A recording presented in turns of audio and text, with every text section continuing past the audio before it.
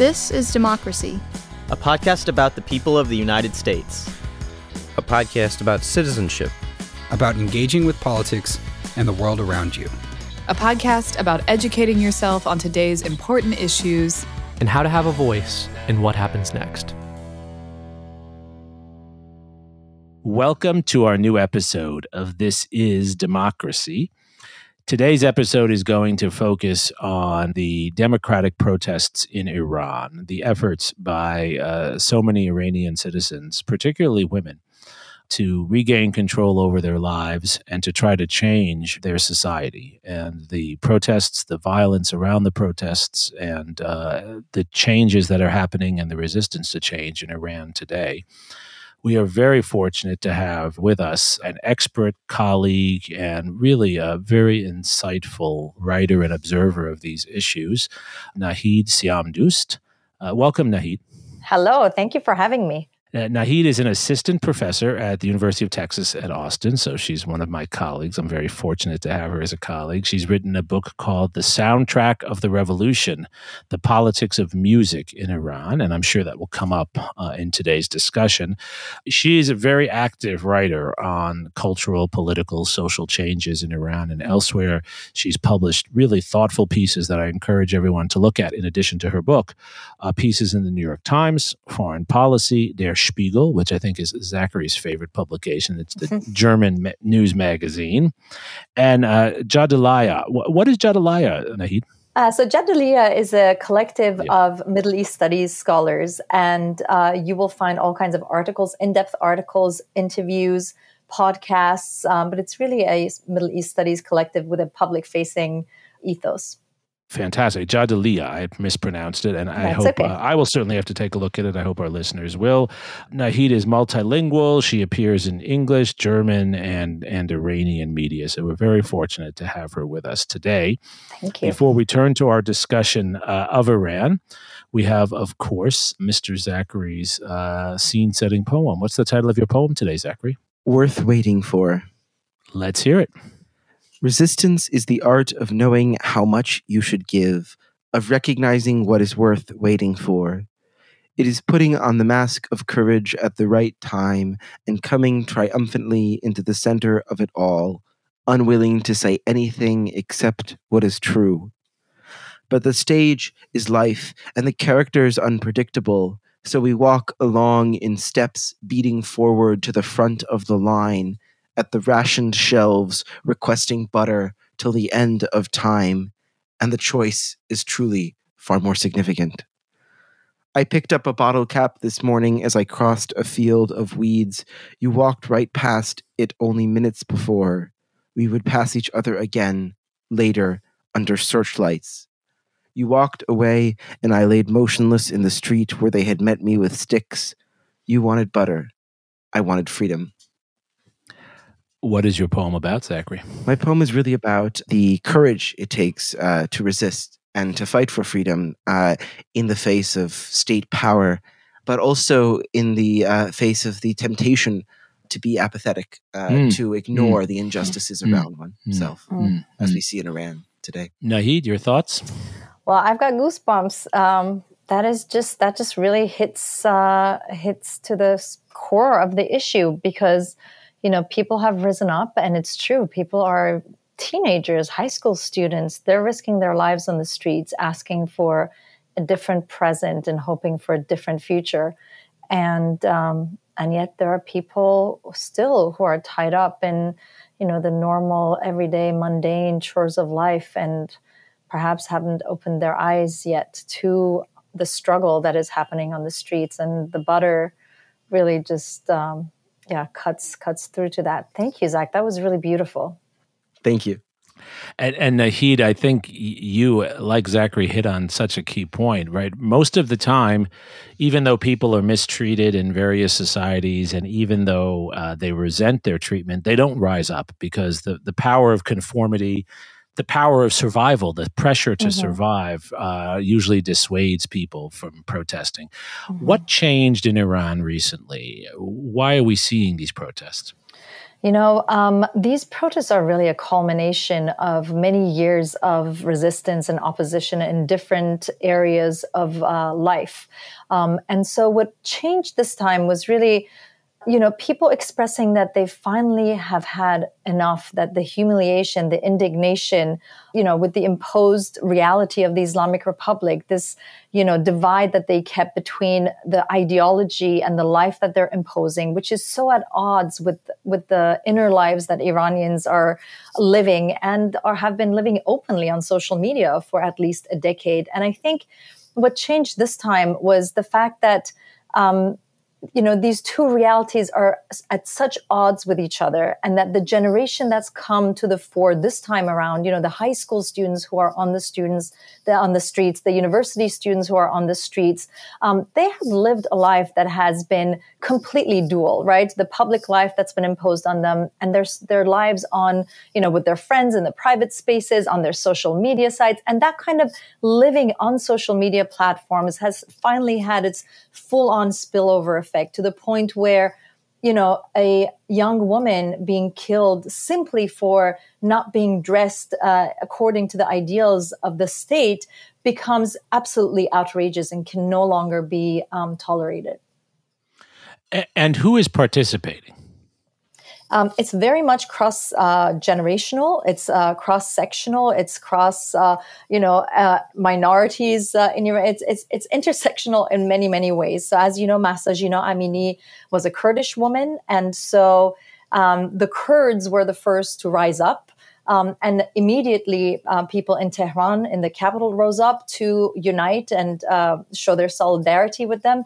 And people all over Iran rose up. So we have the Baluch. Iran is a real patchwork of different ethnicities. And Iranians are very much proud of being a very diverse culture and having all these different languages and cultures as part of this great nation. And so the different ethnic minorities in Iran, the Azaris in the north, Baluch, the Arabs in the southwest, and of course the Persians and others as well, they've all risen up to say this is no longer about just one segment of society. This is not about the workers who rose up a couple years ago because of terrible working conditions. This is not just about the students. This is not just about the middle class of 10 years ago who was still, trying to achieve reforms from within.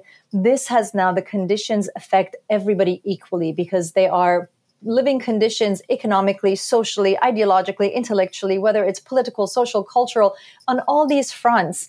People have been faced with, the state has been imposed conditions on them that are not worth living for, and that are, for which it completely evades impunity. So, when somebody is killed by security forces, by the Sepah, such as Mahsa Amini, for example, under the arrest of the morality police, there's just complete impunity for the state. And people have just had enough. They're fed up with it, is what I'm hearing you say. And it's worth just taking a step back for a second. I think it's always struck me, as someone who's a non-expert, a very strange situation, right? You have an Iranian population, which in some ways is so cosmopolitan, so focused on rigorous and exciting and artistic activities in their private lives, but yet you have this public morality police, Islamic police, I guess, right, that are trying to force people in public to cover themselves and various other limits on freedom. And it was as I understand it, it was the arrest, mistreatment, and death of a young woman that's triggered a lot of what we've seen now. Is that accurate? That is accurate. And, Iranians have a very cosmopolitan conception of themselves. And truly they are. They have, they're engaged with what's happening in the world. They're often very knowledgeable about what's happening in the rest of the world, culturally, politically. And yet they are living under this government that is trying to impose a very narrow definition of what it means to live, an Islamic life, or a certain kind of Islamic life that they're trying to impose on them. And not only that, over the last few years, over the last decade or so, people have seen increasingly sort of the hypocrisy that comes with this kind of imposition, because they've seen that the children of the people leading this government, of high government officials, they themselves send their children to study in the West, abroad, living very westernized lifestyles, which are then displayed with quite sort of a lot of pomp on some social media sites, the rich kids of, these officials. And so the hypocrisy of imposing a certain kind of life under the banner of Islam, right? Under this sort of hypocritical banner of Islam on the rest of the population, a kind of life that their own children don't have to live. I think this has been the recognition over the last few years that's boiled things over. And how has the state itself responded? Has this been perceived as a sort of existential threat, or have there been attempts to sort of swiftly quell any form of resistance? I think the state very much understands that this is an existential threat because, Zach, as you know, there have been, we had the biggest uprising after the revolution in 2009, 30 years after the revolution. That was completely repressed and quashed. Then over the last 5 years, they have been sporadically very strong demonstrations and protests all over the place, but much more sort of, spotty. So not the entire country hasn't risen up the way it has this time. But this time around, it is very much, it includes people everywhere. And artists have entered the fray in creating music to accompany the protest movement, creating poster art, creating videos. They have the diaspora, which is a very large diaspora, in part because of the kinds of living conditions that the Islamic Republic has imposed on Iranians. A lot of Iranian families are completely split. Many of them have emigrated abroad to Europe, to Asia, to America, to Australia. And so the diaspora, which is a fairly new diaspora that's still very much connected to what's happening in Iran, has also joined in. And last week you had the biggest demonstration ever of Iranians in the diaspora, something like 80,000 people marching in Berlin. And so this is the biggest challenge that the state has faced since the 1979 revolution. And they are now attacking, the security forces are attacking anybody who chants the slogan, Zan Zindagi Azadi, woman life freedom in the streets.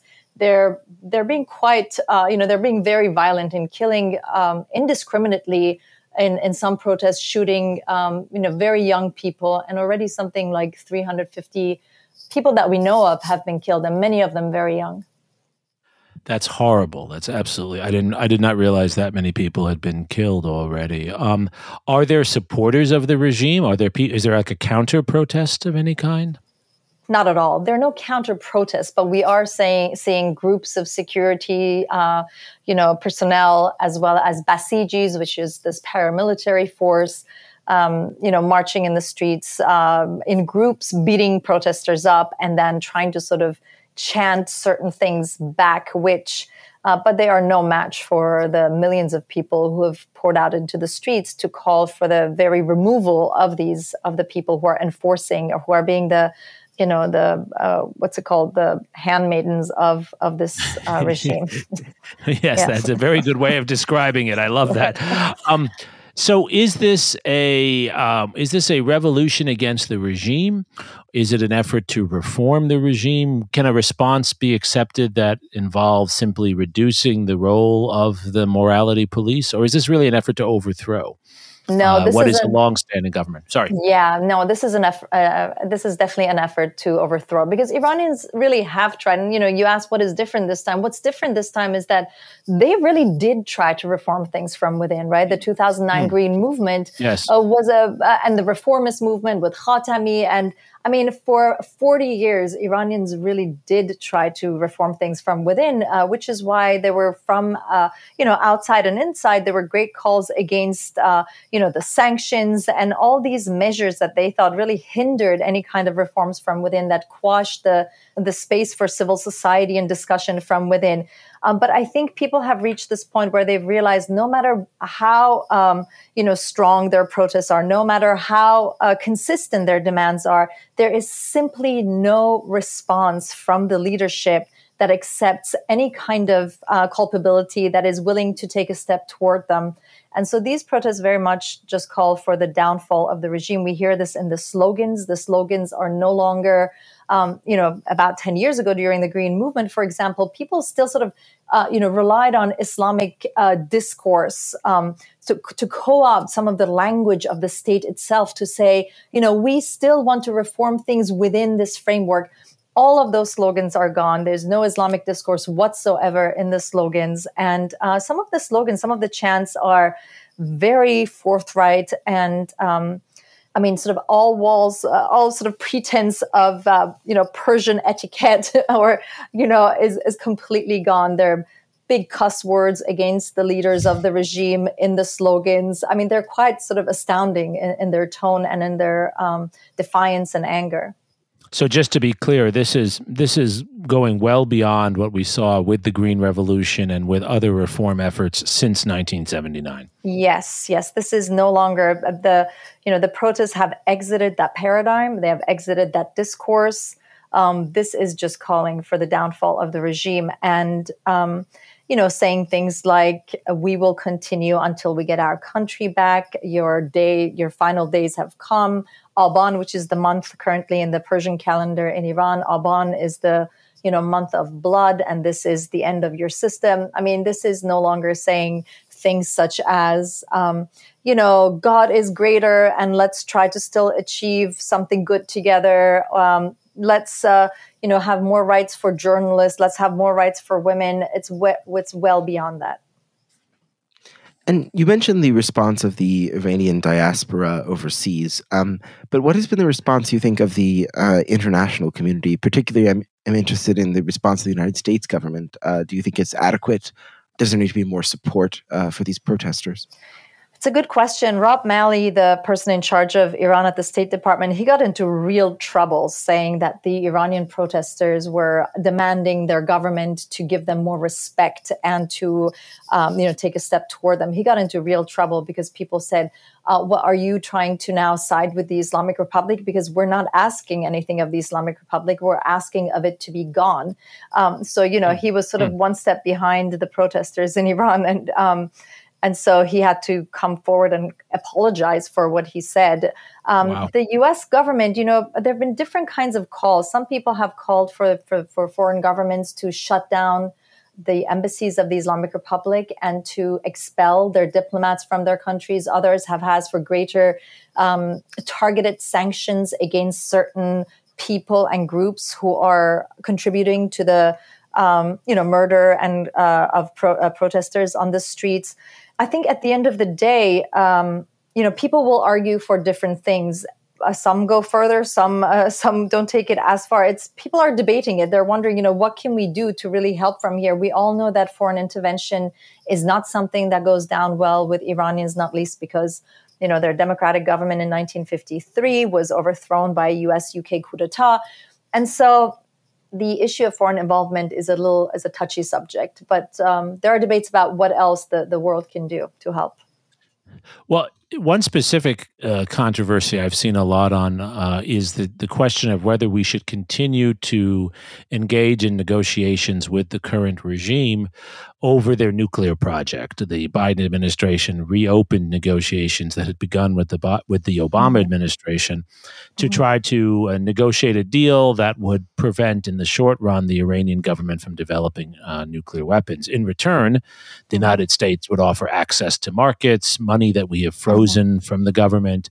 What is your thought on that? Should we continue with those negotiations? Should we cut those off? How should we approach that issue? Yeah, nobody believes that the U.S. should be continuing those negotiations with the Islamic Republic at this time, because this is no longer seen as being a legitimate government or representative of the people. I mean, it hasn't been for a long time, but especially now when there are young people in general, but also very young people dying on the streets in order to bring about changes. Nobody thinks the U.S. should be. I mean, I'm sure there are pro-regime people who very much think that those negotiations should continue. But as far as those who are siding with the protesters, nobody thinks that those negotiations should be continued. Right. And do you think in general we certainly should not intervene? Because as you pointed out, there's a long history of American intervention in Iran that has actually turned out often to produce undemocratic results. And of course, any American intervention would also be used by the regime to justify cracking down on the protesters. But do you think we should be isolating the regime? Should we be trying to ostracize them in the way we have reacted to Russia's behavior in in Ukraine. Would you like to see something similar? I think that's already really happened with Iran as far as the U.S. is concerned. The U.S. has imposed the most extreme sanctions it has imposed on any country on Iran over the last, since the Trump government in 2016. And so Iran really is marginalized. The government is ostracized. The question is now, some people are campaigning, for example, for the team to be kicked off of the, Football Federation. The World Cup's coming up in Qatar in November. A lot of people are against that because they believe that, Iran's soccer team actually really, represents Iranians because there have been players on the team who have expressed solidarity with the protests. And so they don't think that the Iranian soccer team, which a lot of Iranians have a lot of pride in, should be penalized for the state.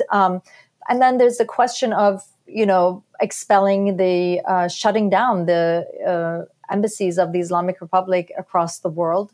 A lot of people are talking about, there was a meeting in Guadeloupe right before the revolution happened in 1979, where the heads of European and American governments met. And a lot of people sort of interpret that as the meeting where these heads decided that it was fine to let go of Mohammad Reza Pahlavi and that the revolution in Iran, as far as they're concerned, can succeed. Now, I'm not sort of backing those interpretations because I think they require more study, whether these are partly conspiracy theories as to sort of the Western governments deciding the fate of Iran. And I'm sure there's a grain of truth in them. But in analyses abroad, what you hear is, well, Western governments haven't really reached their Guadeloupe moment yet. They haven't really come to the point where they've agreed among themselves whether they're willing to just completely let go of the idea of the Islamic Republic of Iran as a stable government, in comparison to the rest of the governments in the Middle East, to also dissolve. That's super helpful in understanding the context and always providing a historical framework for this current moment. And that leads, I think, to the natural question that we as scholars are in many ways ill-prepared to answer, but yet, in a sense, we have to take an effort to answer, right? Which is, what do we expect to see next? Where do you see this going? And again, of course, you're not a future teller. So anything you say now, we don't expect you to have certainty about it. But as a scholar, as someone who understands the culture and the history so deeply, and clearly also someone who feels a strong connection, how do you see things moving forward? Do you expect to see regime change? Do you expect to see more reform? I'm curious for your thoughts on this. Yeah, I mean, there are kind of two ways that I go sometimes in the very same moment. If I listen to my heart and if I listen to what's happening and, talk to people back in Iran and see the nature of the chants and everything that I'm consuming every day, my heart tells me this is the end. It can't go back from this point onward, right? Iranian women, Iranian youth, Iranian people, they've gone on the streets and declared and expressed very clearly that they no longer want to live under an Islamic Republic. It's very clear. But then when I, think about it a little, see other videos and think about it a little more rationally, I can see that they've got the might, right? The Islamic Republic is a very strong security state, and they have no qualms about killing people on the streets and imprisoning many more. I can't come out very clear on where this might head, but I do know that what has happened in Iran over the last 7 weeks has fundamentally changed people's relationship to the state. And indeed, there is no going back from this point. So what does that mean? If the Islamic Republic stays in power, unfortunately, I think it will become an even harsher state, an even more securitized space for Iranians to live in, an even less hopeful place. And, if I go with my heart, hopefully Iranians are able to overcome this system and build a future and a government that represents them. Well, we certainly hope that's what happens. And I do want to underscore, as a non-expert, I've always been struck in my many travels and meetings with people of the incredible cultural richness and talent of Iranians. And it does seem it does seem there's such a disconnection between the government and the people in this sense, as you've articulated so well.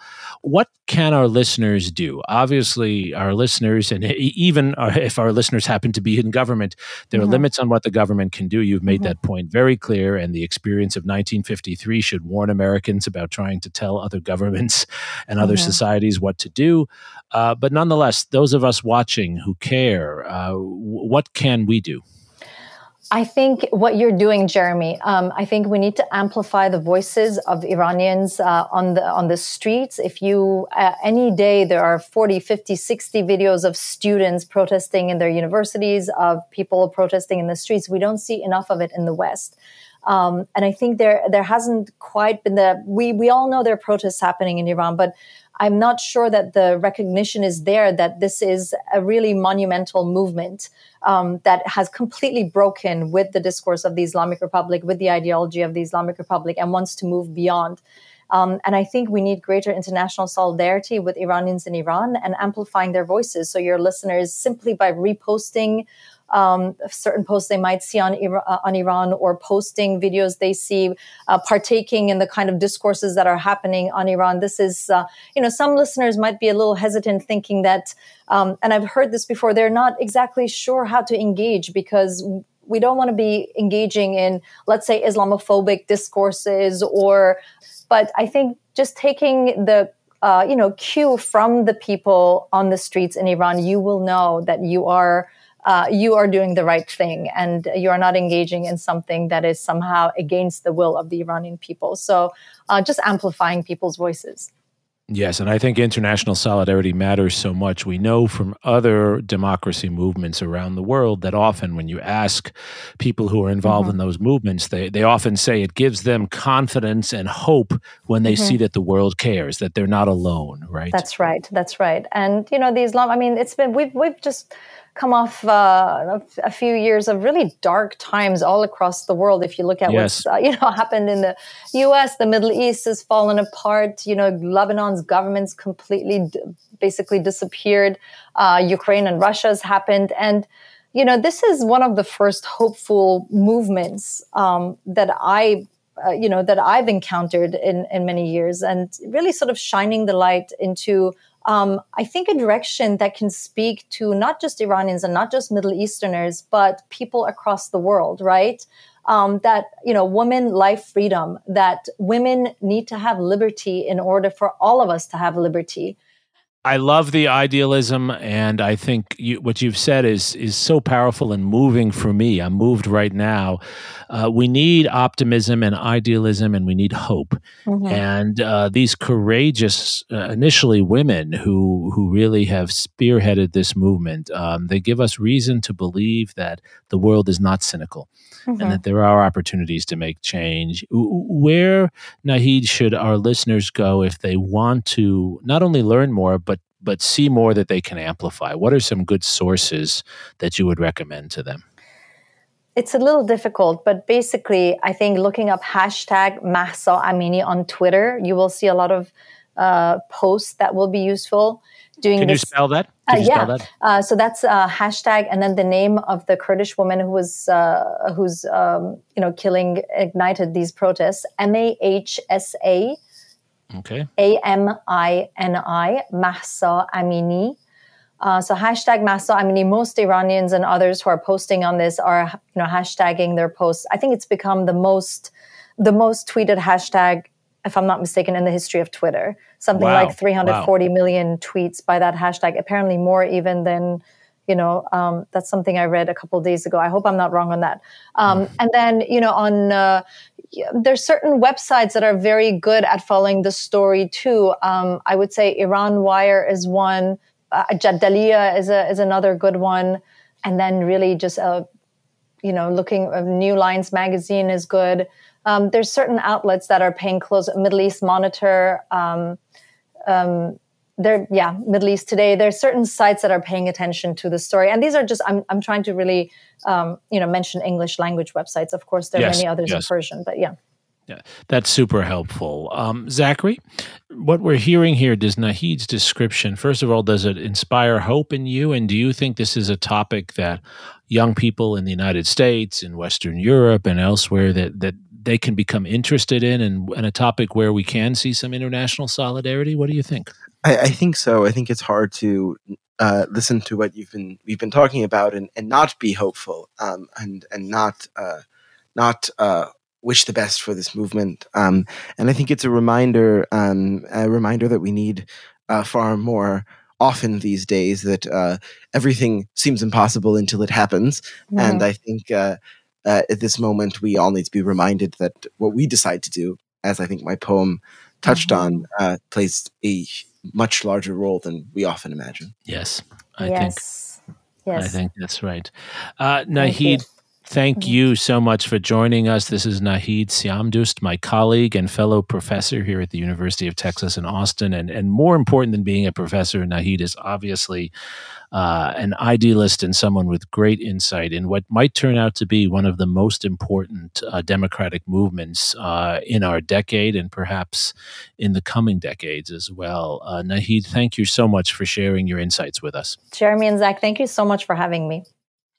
And Zachary, thank you for your poem as always. And thank you most of all to our loyal listeners for joining us for this episode of This Is Democracy.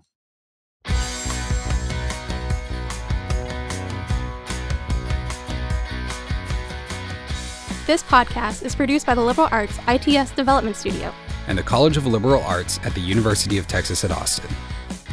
The music in this episode was written and recorded by Harris Codini.